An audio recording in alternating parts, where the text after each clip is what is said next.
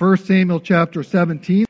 You might remember that we were introduced to David in the previous chapter when God told Samuel, his prophet, to go to Bethlehem to anoint the next king. God had rejected Israel's first king, Saul, because Saul had rebelled against the word of the Lord. Acts 13:22 says, "And when God had removed him, he raised up David to be their king, of whom he testified and said, I have found in David the son of Jesse a man after my heart who will do all my will." We saw that as soon as David was anointed by the prophet Samuel, the Spirit of God rushed upon him from that day forward. But in the very next verse, 1 Samuel 16:15, we're told that the Spirit of the Lord had departed from Saul, and instead a harmful spirit of the Lord tormented him.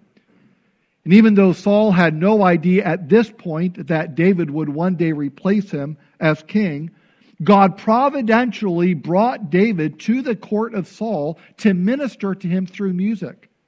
Whenever David played his lyre, a harp-like instrument, the harmful spirit would leave Saul and the king would be well again for a while.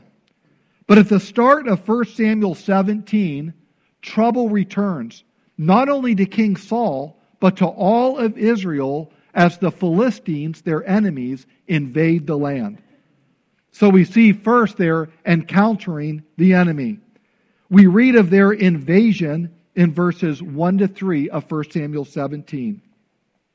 Now the Philistines gathered their armies for battle, and they were gathered at Soko, which belongs to Judah, and encamped between Soko and Azekah, and Ephes Dammim. And Saul and the men of Israel were gathered and encamped in the valley of Elah, and drew up in line of battle against the Philistines. And the Philistines stood on the mountain on the one side, and Israel stood on the mountain on the other side, with a valley between them. As I read these verses, I remembered quite vividly that I, along with Dave Mirabella and others, stood in this very valley a few years ago when we toured the land of Israel. I remember how easily it was standing there in the valley in the dry stream bed and looking at the mountainous slopes on either side and picturing the army of Israel on one side and the army of the nation Philistia on the other. The contest between David and Goliath took place on the very floor of this valley, which is where we were standing at that time, halfway between these two opposing armies. We're told that the Philistines gathered between Soko and Azekah, the border towns of Judah in the land of Israel. Their plan was to defeat Israel on the outskirts of their territory and then work their way in. And while we have a lot to get through this morning, 58 verses in this chapter, I do want to point out that there are spiritual lessons to be learned along the way and sometimes what seems to be the most obscure, perhaps almost irrelevant verses. And I would suggest to you that the geographic situation they faced here is a spiritual situation we face every day of our lives. And what I mean is this. Just as they started on the outskirts, the most vulnerable points of Israel, and tried to work their way in to cut them at the very jugular of the nation, I would suggest to you that in the spiritual warfare that we face against Satan and sin, that's the same strategy Satan uses. Ephesians tells believers in chapter 6 of that New Testament book that we are engaged every day in a great spiritual battle. And in 2 chapters earlier, we're told, do not give the devil a foothold. That's Ephesians chapter 4. We're told instead to be strong in the Lord so that we can stand against the tricky schemes or the strategies of the devil. In his book, The Disciplines of Grace, Jerry Bridges wrote, quote, "Sin has a tendency to exert an ever-increasing power on us if it is not resisted on every occasion." End quote. Soko and Azekah, these border towns of Israel, I believe spiritually represent the weak points in our lives where we're most vulnerable to Satan's attacks. For some of us, it could be a lack of discipline in our bodies, how we eat or how we exercise, the amount of sleep that we get, or time management. It could be a desire for affirmation or approval from others. For a lot of people, that's their weak spot. They look to please, and that can make them vulnerable to sin. Some struggle with all sorts of sexual temptation. Others have a tendency to gossip or to speak critically about others behind their back, or to be constantly complaining with their mouths rather than giving thanks. The question I would pose to you this morning at the very outset of this chapter, as we look at the invasion that took place in Israel, is, where are you most vulnerable in your life? Where are you most vulnerable in your life? We're not saying that the thing itself is a sin, but what are your weaknesses that Satan would love to capitalize on to get an inroad into your life? Verse 1 says, the Philistines gathered their armies for battle, and they were gathered at Soko, which belongs to Judah. That is to say, they had no right being there. This town rightfully belonged to the tribe of Judah and the nation of Israel. And I would suggest to you that if you are a believer in Jesus Christ, no square inch of your life belongs to the devil. But he will take every inch that you give him. And if you give him an inch, you can bank on it that he'll take a yard.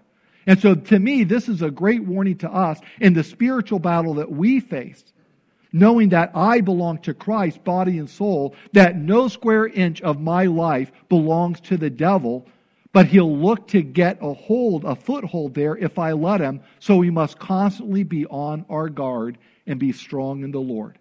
The Bible says we're to be sober, to be vigilant, to be constantly awake and alert, because Satan is on the prowl. After we see this invasion, we see the intimidation by the enemy in verses 4 to 11. Look initially with me at verses 4 to 7 of 1 Samuel 17. And there came out from the camp of the Philistines a champion named Goliath of Gath, whose height was 6 cubits and a span. He had a helmet of bronze on his head, and he was armed with a coat of mail. And the weight of the coat was 5,000 shekels of bronze. And he had bronze armor on his legs, and a javelin of bronze slung between his shoulders. The shaft of his spear was like a weaver's beam, and his spear's head weighed 600 shekels of iron. And his shield bearer went before him. It's been pointed out that this portrayal of Goliath is probably the most detailed physical description of anyone in Scripture. By converting the ancient measurements to our modern English system, we see that Goliath stood nearly 10 feet tall. I almost had one of the kids just stay up here and look for one that was maybe about 3 feet tall and just have him or her stand next to me so you could see the height difference. And that's what it was like from David to Goliath. Almost 10 feet tall, he wore a bronze helmet. He was clothed with scaled body armor. These were like bronze metal plates, hundreds of them, that resembled fish scales that were threaded to an underlying cloth or leather on his body. We're told that it weighed 125 pounds. You put on your winter coat and that feels heavy? This is like 125 pounds, and it doesn't include the bronze armor that covered his legs. His offensive weaponry was a javelin of bronze slung between his shoulders. This Hebrew word for javelin could also be translated sword. And I think that's actually how it ought to be translated, because we know later on in the story that David grabs his sword. But he also had a spear. And we're told that this spear had a shaft like a weaver's beam. Now, I don't know about you, but I didn't really know what a weaver's beam was. Well, a weaver's beam is a long, strong wooden pole that's about 2 to 2.5 inches in diameter at the top of a loom. And you can see by the picture there that attached to it were these long vertical threads known as the warp. And they were kept taut by having weights that were tied to them at the bottom. And as they were hanging there off the weaver's beam, weighted at the bottom to be kept separate from each other and taut, then the filling threads, known as the weft, were woven in sideways. And you can see that. So this whole thing was supported by that pole at the top, known as the weaver's beam. So to say that the shaft of Goliath's spear was like a weaver's beam was to emphasize how unusually thick and strong it was. In fact, that there are only 4 verses in Scripture that say that a soldier's spear was like that of a weaver's beam. Out of those 4 references, 3 of them refer to Goliath and his brothers, and the one other reference is to that of an Ethiopian warrior who was 7.5 feet tall. So the point is, it took a humongous warrior to handle this kind of a weapon. Why? Because the tip alone, the bronze or iron tip at the end of it, weighed nearly 17 pounds. In order to understand the physics of this, so that Goliath could hold it with one hand and have kind of that center of gravity where he needed it to be, it is estimated that the pole would have had to have been 10 to 12 feet long. So imagine a spear 2 to 2.5 inches in diameter, 10 to 12 feet long, with a 17-pound iron tip at the end. Pretty incredible. Goliath, with his towering stature, his massive armor, his astounding weaponry, was a formidable foe, to say the least. In fact, Goliath is such an imposing figure that when we read this in 1 Samuel 17, even when we tend to tell the story to children or whatever, we tend to forget that there was another person in front of him, his shield bearer, who bore the shield, providing Goliath with double protection. Goliath was understandably confident that he would win, which is why he issued his challenge in the most arrogant manner, utterly defying the armies of Israel. It's important to understand that this was more than just a military campaign that we might see in our day, like Russia invading Ukraine. Because in the ancient Near East, military strength reflected the strength of that nation's deity. So if a nation conquered another nation, that showed that their God was stronger than the God of the nation that they conquered. Elsewhere in the Old Testament, I think it's 1 Kings chapter 20, we understand that Israel's enemies thought that Yahweh, the God of Israel, was a God of the hills and not a God of the valleys. So the fact that this battle was taking place in the valley was, in the perception of the Philistines, an even greater advantage.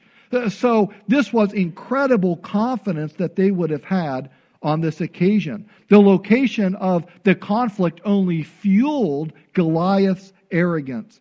Look now, if you would, at verses 8 to 11. He stood and shouted to the ranks of Israel, "Why have you come out to draw up for battle? Am I not a Philistine, and are not you servants of Saul? Choose a man for yourselves and let him come down to me. If he is able to fight with me and kill me, then we will be your servants. But if I prevail against him and kill him, then you shall be our servants and serve us." And the Philistine said, "I defy the ranks of Israel this day. Give me a man that we may fight together."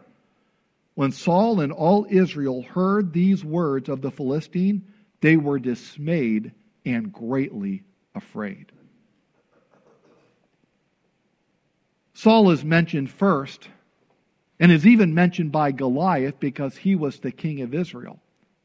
And if you recall, Saul was also heads and shoulders above all the other men in Israel. So if any man of Israel was going to come out fighting this massive soldier Goliath representing the nation Israel, it should have been Saul. But we're told that he was dismayed and afraid just like the other men. Saul was a different man, wasn't he, than he was at first. Do you remember the Saul of 1 Samuel 11? when he was first anointed king of Israel? Back then, in 1 Samuel 11, the Ammonites invaded the land. And we're told that the Spirit of the Lord came upon Saul. Saul was indignant. And he rallied all the men of Israel who came out as one man, the Bible says, and slaughtered the Ammonites. And the few who remained were scattered. They were the ones that were running afraid, while the people of Israel rejoiced over this great victory. But now here we are, 6 chapters later, and the Spirit of God has departed from Saul. And so we're told in verse 11 that when he and his troops heard the Philistines' challenge, they were terrified and lost all hope. The difference between courage and cowardice is the presence of God. We see that in the life of Saul. Look with me at verse 16. We're told, for 40 days the Philistine came forward and took his stand morning and evening. By my calculations, 40 times 2, that's 80 times this challenge was issued, defying the armies of Israel, challenging any man to come out and fight him. 80 times this challenge was issued, and 80 times for 40 days it went unanswered. The situation appeared to be utterly bleak. But in verse 12, in fact, even in the first 2 words of verse 12, things begin to change. First 2 words, now David. Now David. You're going to see a contrast between David here in verse 12 and in verse 1. Verse 1 says, now the Philistines, and we've read now for 11 verses what's been going on with them. But in verse 12 we read, now David. And I would submit to you that the introduction of David in 1 Samuel 17 is the turning point of the passage. Israel goes from being terrified to being triumphant, from encountering the enemy to experiencing the victory. As David is introduced, the scene shifts from the battleground there between Soko and Azekah in the valley of Elah to Bethlehem, where David, the youngest of Jesse's sons, is with his father. But then his father sends him on a trip from Bethlehem to the battlefront. Verses 12 to 22 set the stage for this epic battle between David and Goliath. Let's look at David's trip in verse 12 to 22. Now David was the son of an Ephrathite of Bethlehem in Judah named Jesse, who had 8 sons. Of course, we knew that from the previous chapter. In the days of Saul, the man was already old and advanced in years. The 3 oldest sons of Jesse had followed Saul to the battle. And the names of his 3 sons who went to the battle were Eliab, the firstborn, and next to him Abinadab, and the third Shammah. David was the youngest. The 3 eldest followed Saul. But David went back and forth from Saul to feed his father's sheep at Bethlehem. For 40 days the Philistine came forward and took his stand morning and evening. And Jesse said to David his son, take for your brothers an ephah of this parched grain and these 10 loaves, and carry them quickly to the camp to your brothers. Also take these 10 cheeses to the commander of their 1,000. See if your brothers are well, and bring some token from them. Now Saul and they and all the men of Israel were in the valley of Elah fighting with the Philistines. And David rose early in the morning and left the sheep with a keeper, and took the provisions and went as Jesse had commanded him. And he came to the encampment as the host was going out to the battle line, shouting the war cry. And Israel and the Philistines drew up for battle, army against army. And David left the things in charge of the keeper of the baggage, and ran to the ranks, and went and greeted his brothers. As the stage is set for the confrontation that's about to occur, the author drops a couple of linguistic clues that are easy to miss if we don't draw attention to them. Verse 20 says, David left the sheep with a keeper. Verse 22, David left the things in charge of the keeper. What the author is hinting at here, and what will become evident in the narrative that ensues, is that David is leaving the flock. He is leaving his role as a shepherd in order to stop leading sheep and to start leading the people of God. This is a transition in David's life where God is bringing him from the sheepfolds to be the leader of his people, Israel. And through this whole transition, we see David's trust in the Lord. David's trust, verses 23 to 47. Look first at verses 23 to 24. As he talked with them, that is his brothers, behold, the champion, the Philistine of Gath, Goliath by name, came up out of the ranks of the Philistines and spoke the same words as before. And David heard him. All the men of Israel, when they saw the man, fled from him and were much afraid. Now I want us to notice in these two verses the contrast between David and the men of Israel. I actually find this pretty fascinating. When Goliath shouts the same challenge, he issues the same blasphemous, arrogant words as he had spoken previously. It says that David heard him. Remember, he's been doing it for 80 times now, 40 straight days. But this is the first time that David is on site, and David heard him. But we're told that all the men of Israel, when they saw the man, fled from him. Did you catch that? David heard the words, whereas all the other men of Israel and Saul saw the man. Didn't we learn something about appearances in the last chapter? Do you remember when Samuel was so impressed by the height and the stature and the looks of Eliab and thought, surely this is the Lord's anointed? What did the Lord say? Samuel, do not look on his appearance or on the height of his stature, for the Lord looks or sees not as man sees, for man looks on the outward appearance, but the Lord looks on the heart. One commentator writes that this principle applies both to our finest choices and to our most formidable enemies. Do not be impressed by appearances, whether seemingly for good or seemingly for evil. Because the men of Israel were focused on Goliath's appearance, they were afraid. But because David was hearing Goliath's profanity, he was infuriated. The contrast between David and the men of Israel continues in verses 25 to 27, where the soldiers' resignation are contrasted with David's indignation. Look at verses 25 to 27. And the men of Israel said, have you seen this man who has come up?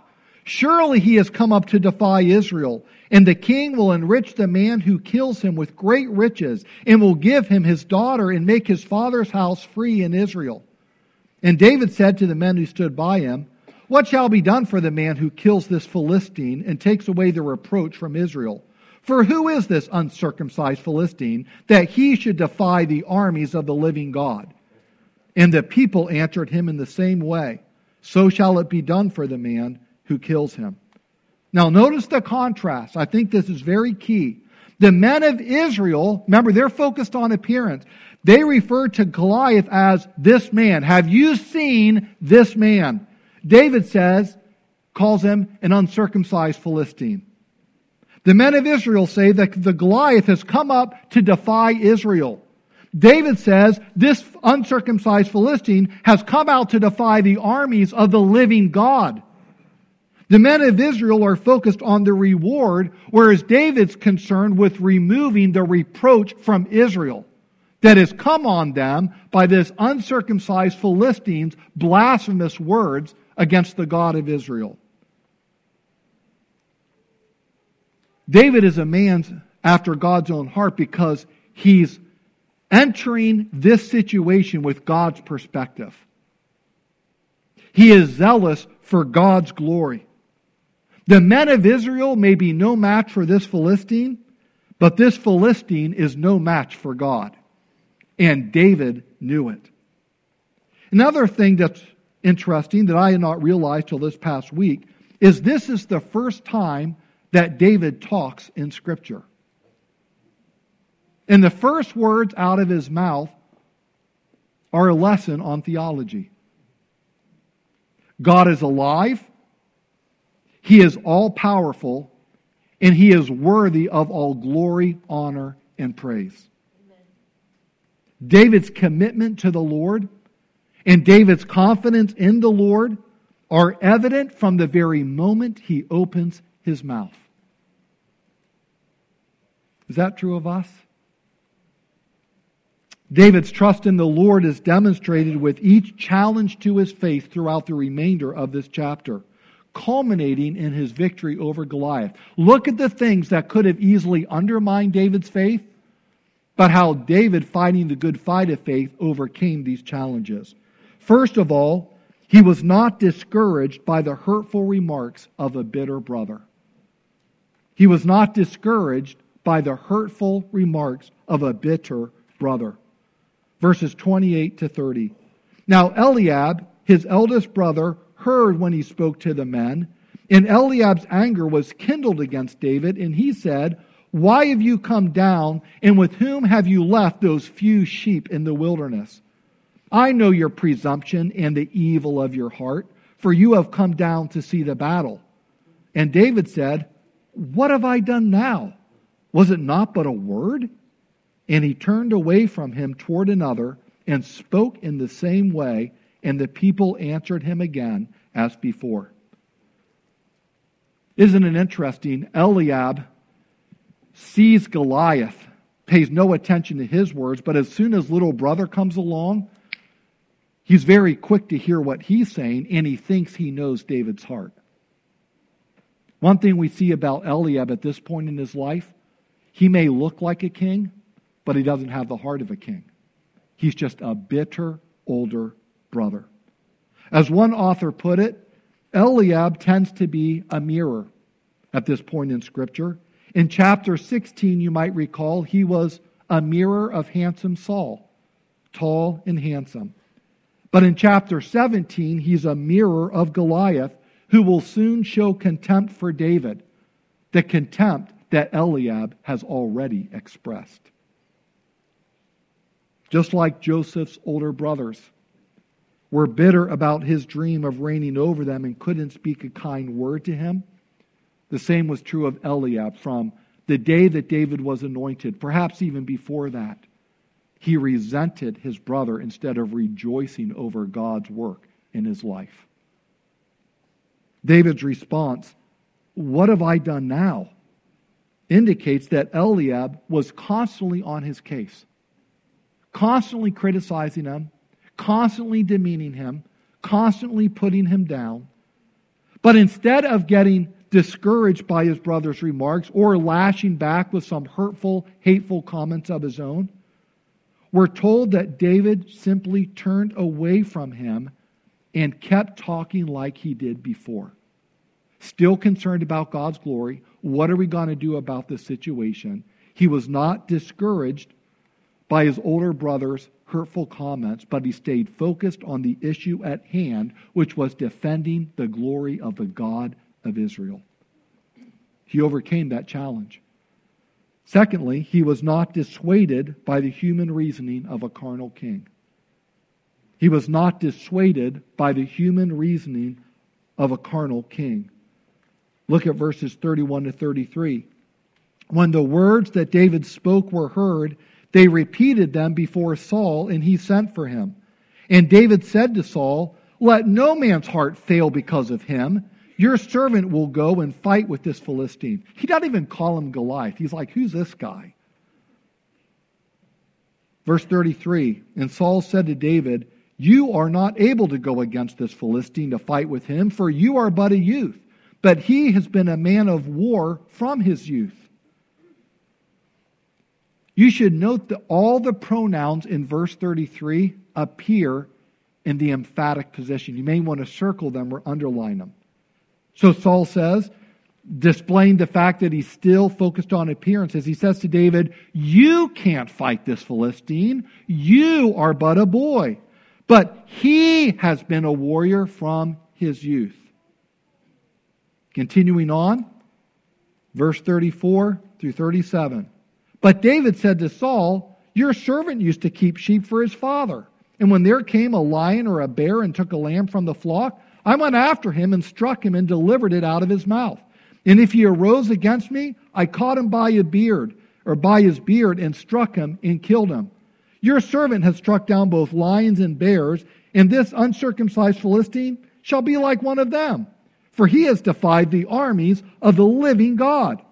And David said, 'The Lord who delivered me from the paw of the lion and from the paw of the bear will deliver me from the hand of this Philistine.'"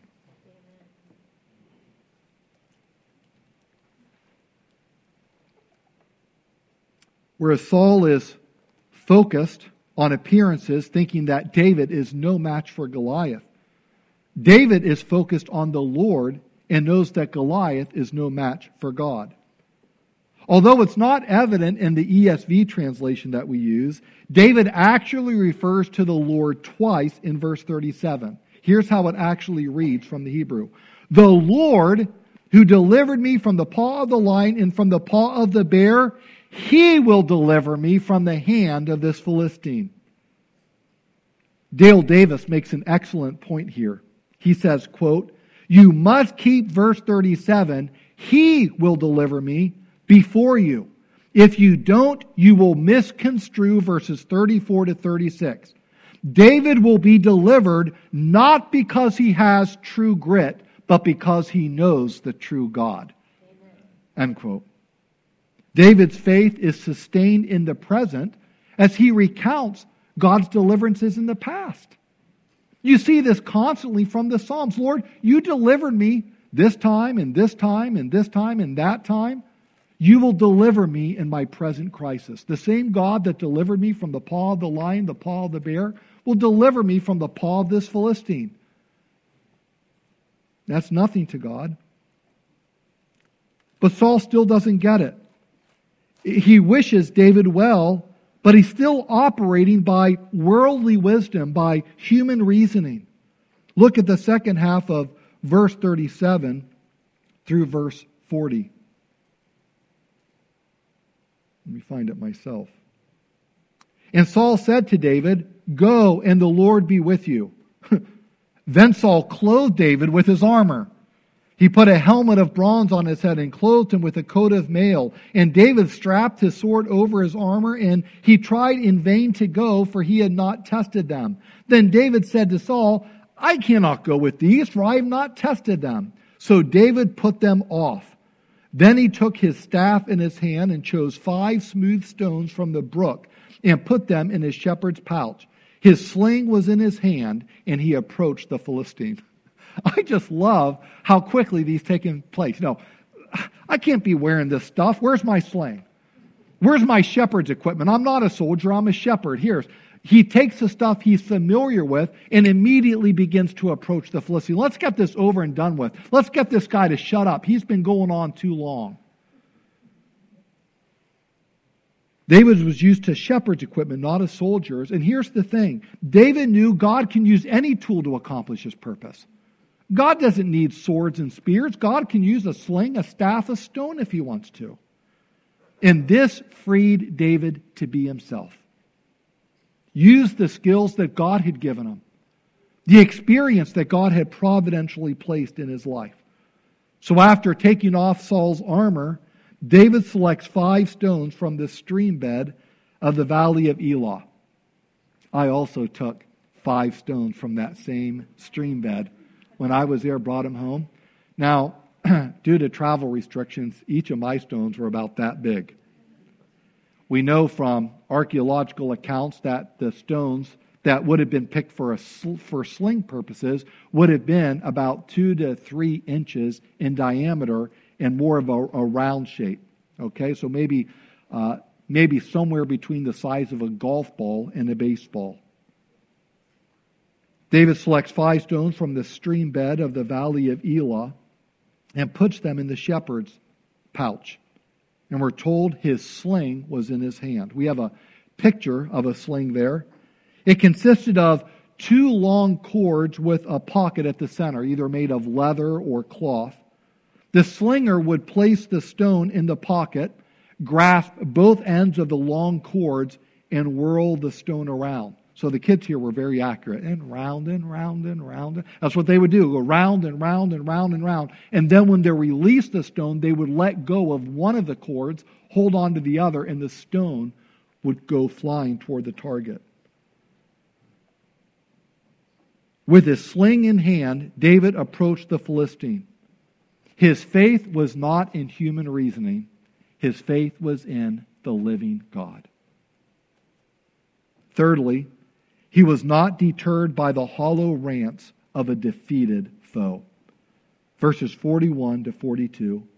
And the Philistine moved forward and came near to David with his shield bearer in front of him. And when the Philistine looked and saw David, there you have it, appearances. And when the Philistine looked and saw David, he disdained him, for he was but a youth, ruddy and handsome in appearance. Goliath, like everybody else, except David, is focused on appearances. He disdains David. He can't believe that this boy is coming out against a mighty warrior like him. What comes next is a war of words. It's probably my favorite part of the story. Verses 43 to 47. And the Philistine said to David, "Am I a dog that you come to me with sticks?" And the Philistine cursed David by his gods. The Philistine said to David, "Come to me, and I will give your flesh to the birds of the air and to the beasts of the field." Then David said to the Philistine, "You come to me with a sword and with a spear and with a javelin, but I come to you in the name of the Lord of armies, the Lord of hosts, the heavenly armies, the God of the armies of Israel, whom you have defied. This day the Lord will deliver you into my hand, and I will strike you down and cut off your head. And I will give the dead bodies of the hosts of the Philistines this day to the birds of the air and to the wild beasts of the earth, that all the earth may know that there is a God in Israel. And that all this assembly may know that the Lord saves not with sword and spear, for the battle is the Lord's, and he will give you into our hand." Sound like David is intimidated to you? Goliath's threats don't intimidate David, not in the least, because he knew that he had all the power of heaven behind him. And the Spirit of God was with him. David said rightly, the battle is the Lord's. He said, I want all this assembly to know. So he not only wanted the Philistines to know this, he wanted his fellow Israelites to know this, who were dismayed and afraid in the presence of Goliath. They needed to be reminded that there is a God in Israel. He is alive, he is all-powerful, and he is worthy of all glory, honor, and praise, and we are his people. We are to represent this great God. He is the living God, and he is our God. David knew that God doesn't need swords and spears, but can deliver his people any way he chooses, even with the humblest of means. 2 cords in a pouch with a stone if he wants. Any number of things could have undermined David's faith. The hurtful remarks of a bitter brother, the human reasoning of a carnal king, the hollow rants of a defeated foe. But none of these things moved him. Not an inch. Because the Lord was David's confidence. And David knew before the battle even began that God would give him the victory. So let's look at David's triumph, starting in verse 48. It's interesting, of the 58 verses in this chapter, only 7 of them are actually dedicated to the showdown between David and Goliath. and Israel's rout of the Philistine army. And I think the point is this. Everything leading up to this is really, in a sense, the most important part of the story. Because once we get that, we know that the battle is over before it really even begins. It no sooner begins and it's over with. The narrator describes in staccato-like sequence what happened. Verses 48 to 54. When the Philistine arose and came and drew near to David, David ran quickly toward the battle line to meet the Philistine. And David put his hand in the bag and took out a stone and slung it and struck the Philistine on his forehead. The stone sank into his forehead and he fell on his face to the ground. So David prevailed over the Philistine with a sling and with a stone and struck the Philistine and killed him. There was no sword in the hand of David. So David ran and stood over the Philistine and took his sword and drew it out of its sheath and killed him and cut off his head with it. When the Philistines saw that their champion was dead, they fled. And the men of Israel and Judah rose with a shout and pursued the Philistines as far as Gath and the gates of Ekron, so that the wounded Philistines fell on the way from Sha'arim, as far as Gath and Ekron. And the people of Israel came back from chasing the Philistines, and they plundered their camp. And David took the head of the Philistine and brought it to Jerusalem, but he put his armor in his tent. So whereas the men of Israel had initially run away in fear from Goliath, we see that David runs quickly in confidence toward Goliath. He is ready to take him on with God's help. And he kills him, just like he said he would. For God's honor to be upheld, the enemy must be silenced. This boastful arrogance, this defying of the armies of the living God, would not be tolerated. For God's honor to be upheld, the enemy must be silenced. He had to be defeated, otherwise he would continue to boast. But I think it's worth noting, very important to note actually, that at no time in this account does David take any credit for the successful outcome. Did you catch that? Even after his victory, David doesn't see himself as some kind of superhero, but as a servant. His humility is seen in the epilogue of the story, verses 55 to 58. As soon as Saul saw David go out against the Philistine, he said to Abner, the commander of the army, "Abner, whose son is this youth?" And Abner said, "As your soul lives, O king, I do not know." And the king said, "Inquire whose son the boy is." And as soon as David returned from striking down the Philistine, Abner took him and brought him before Saul with the head of the Philistine in his hand. And Saul said to him, "Whose son are you, young man?" And David answered, "I am the son of your servant Jesse the Bethlehemite." Can you imagine that scene? Who is this? What household? Man, I don't know. Go find out. Bring this guy to me. And David comes just bloody, having the head of Goliath in his hand. It's like, yes, sir? Whose son are you? Now you may wonder, wait a second. We just studied the previous chapter, 1 Samuel 16, and David would play his harp for, his lyre for King Saul, and it says that Saul loved him greatly. We read that Saul had sent his servants to Jesse to tell David to come and minister to him. How does this square away? Well, the author makes no attempt to reconcile this account, but I think there's a few answers that could provide an easy solution to this. We have read about Saul's deteriorating mental condition. Harmful spirit of the Lord plagued him, and at times he had manic episodes, was guilty of experienced tremendous paranoia, fits of rage. And if you've known anybody that's been suffering from those kind of mental conditions, you know that a lot of times they have temporary bouts of amnesia, forgetfulness. Things slip their mind, and so that might certainly be the case. I think it's more likely that maybe Saul wanted to clarify whose David's family was, since he had promised to make his family tax-free. So it's easy for Saul to get a little forgetful because it says that David had been going back and forth. It wasn't like he was just constantly playing for Saul. And Saul had many, many, many servants that were going in and out all the time. And David would at times leave the sheep field, come to King Saul, go back to the sheep field for a time, then return to him. We even saw that at the beginning of this chapter. So it might have been like, whose son is he? He knew previously who he was, but he can't remember in the moment whose son is he. And he also might want clarity about the household because one of the rewards of whoever conquered Goliath is that his family would be tax-free. So who is this family that he belongs to, this household? Because now they don't have to pay any more taxes in Israel. I think also Saul could have been curious. Who's your father? Does he have any more sons like you at home? We know from the end of 1 Samuel 14, the very last verse, it says, quote, "There was hard fighting against the Philistines all the days of Saul, and when Saul saw any strong man or any valiant man, he attached him to himself."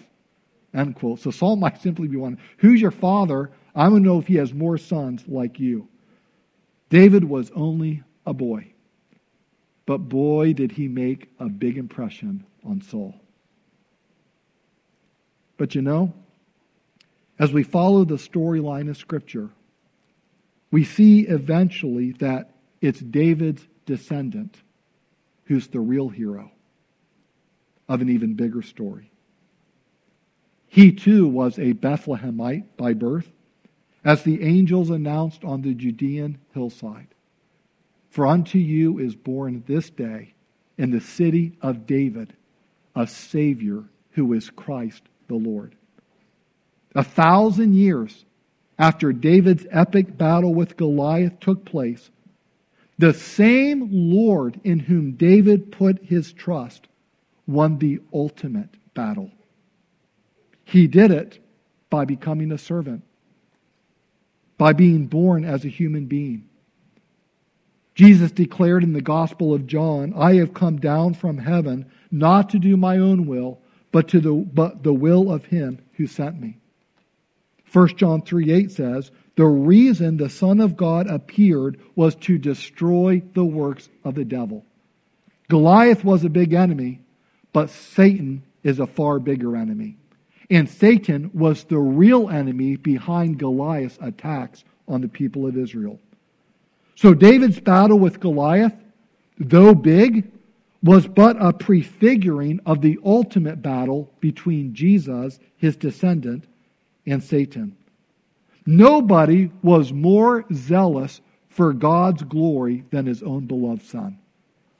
It was said of him in fulfillment of prophecy, "Zeal for your house, for your glory has consumed me." He was the ultimate man after God's own heart, for he was God in human flesh. In the garden he prayed, "Not my will, but yours be done." Jesus was the only man who ever really did all of God's will, for even David would fail in doing that. Jesus is the Lord in whom David placed his confidence. Here's the difference. David didn't have to die to achieve his victory, but Jesus did. Scripture says, "Because God's children are human beings made of flesh and blood, the Son also became flesh and blood, for only as a human being could he die, and only by dying could he break the power of the devil who had the power of death. Only in this way could he set free all who have lived their lives as slaves to the fear of dying." Hebrews 2:14 and 15. Jesus said, "Therefore, if the Son makes you free, you shall be free indeed." Just as David trusted the Lord to deliver him from Goliath, so Jesus trusted in his heavenly Father to deliver him from death. 3 days later, Christ arose, and he ascended to the Father at the right hand of the Majesty on high. And in the same way, we are called to trust in the Lord to deliver us from our sins.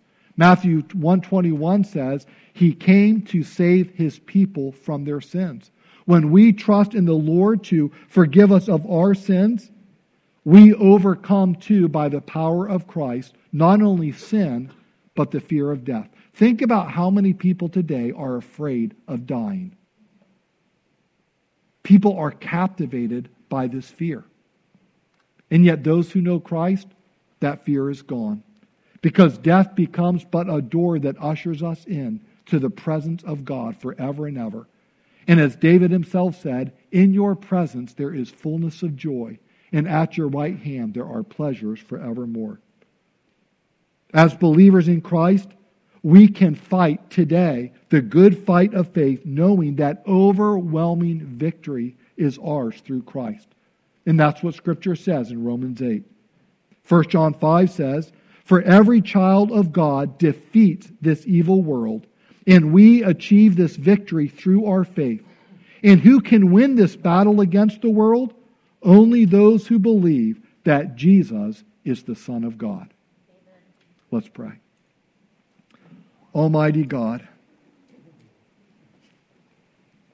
you are almighty, you are alive, you are worthy of all glory, honor, and praise. And so we come to you, Heavenly Father, knowing that we are so weak in ourselves that we could not stand even for a moment against our enemies. The world, the flesh, the devil.